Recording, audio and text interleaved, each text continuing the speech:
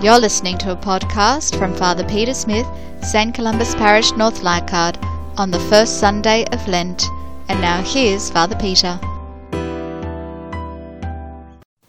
The Lord be with you. Reading from the Holy Gospel according to Matthew. Jesus was led by the Spirit out into the wilderness to be tempted by the devil. He fasted for 40 days and 40 nights, after which he was very hungry. And the tempter came and said to him, "If you are the Son of God, tell these stones to turn into loaves." But he replied, "Scripture says, man does not live on bread alone, but on every word that comes from the mouth of God." The devil then took him to the holy city and made him stand on the parapet of the temple. "If you are the Son of God," he said, "throw yourself down, for Scripture says, he will put you in his angels' charge, and they'll support you on their hands, in case you hurt your foot against a stone." Jesus said to him, "Scripture also says, you must not put the Lord your God to the test." Next, taking him to a very high mountain, the devil showed him all the kingdoms of the world and their splendour.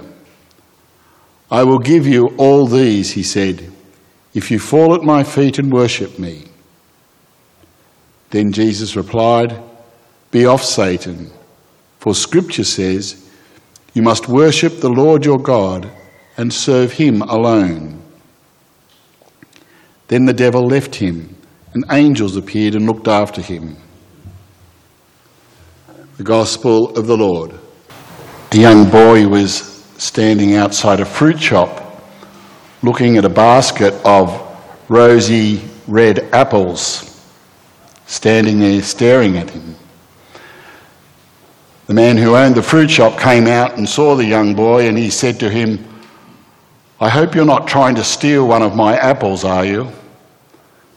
The boy looked at him and said, "Mister, I'm actually trying not to."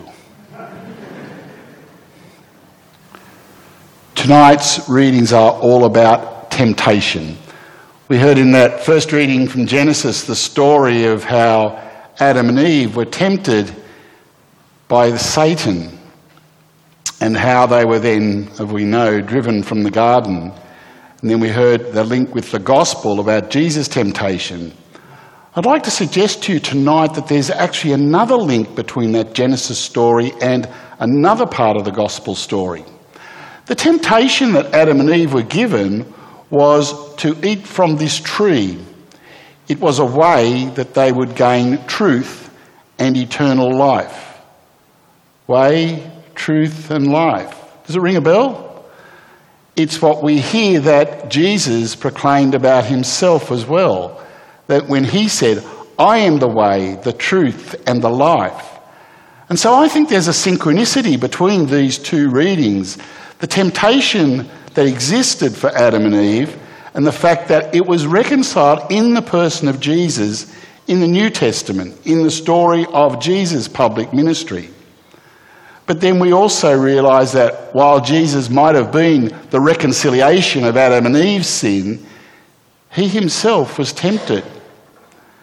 I used to often wonder how Jesus indeed could be tempted when it wasn't possible for him to sin. I suppose my error was just thinking of Jesus as God and not as human.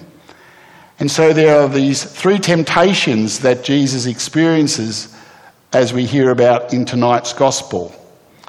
It seems to me that they weren't temptations that just existed once and for all for Jesus, but were present throughout the whole of his public ministry, throughout his whole time on earth. To have witnessed the poor and the starving and to think, I could turn these stones into bread and feed the world. But he knew that wasn't part of God's plan. The other temptation was to look out and see all of those nations and worship Satan. In other words, the temptation that there were other things that Jesus could have worshipped, other things that he could have done with his power as the Son of God.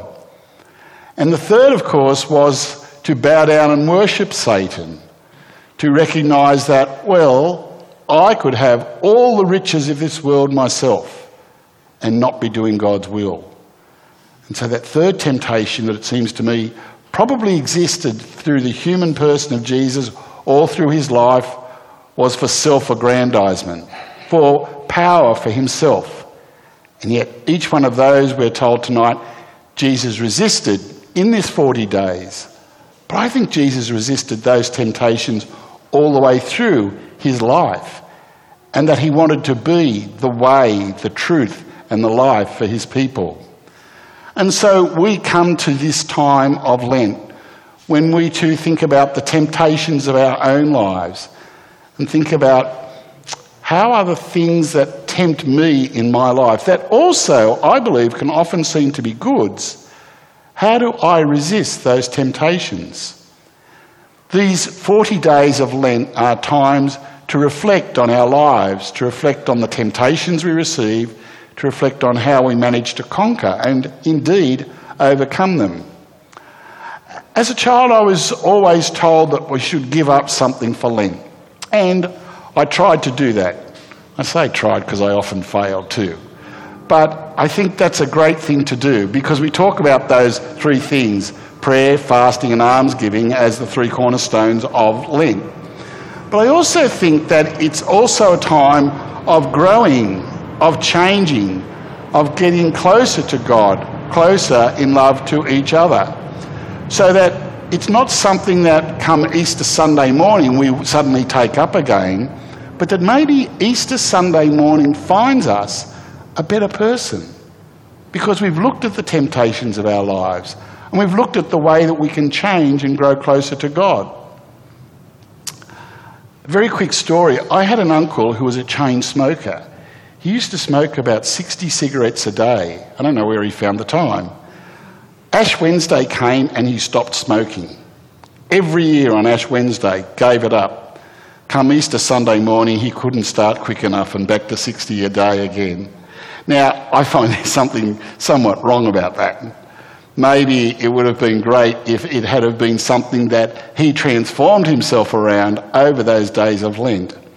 And so it seems to me that while it's good to give up things so that we can focus more on prayer, fasting and almsgiving, maybe it's also good to think about the things that we'd like to change permanently in our personalities, in our lives, in the things that we are tempted with, the things that we would like to overcome, so that come Easter Sunday morning, we have become a better person because of this Lent.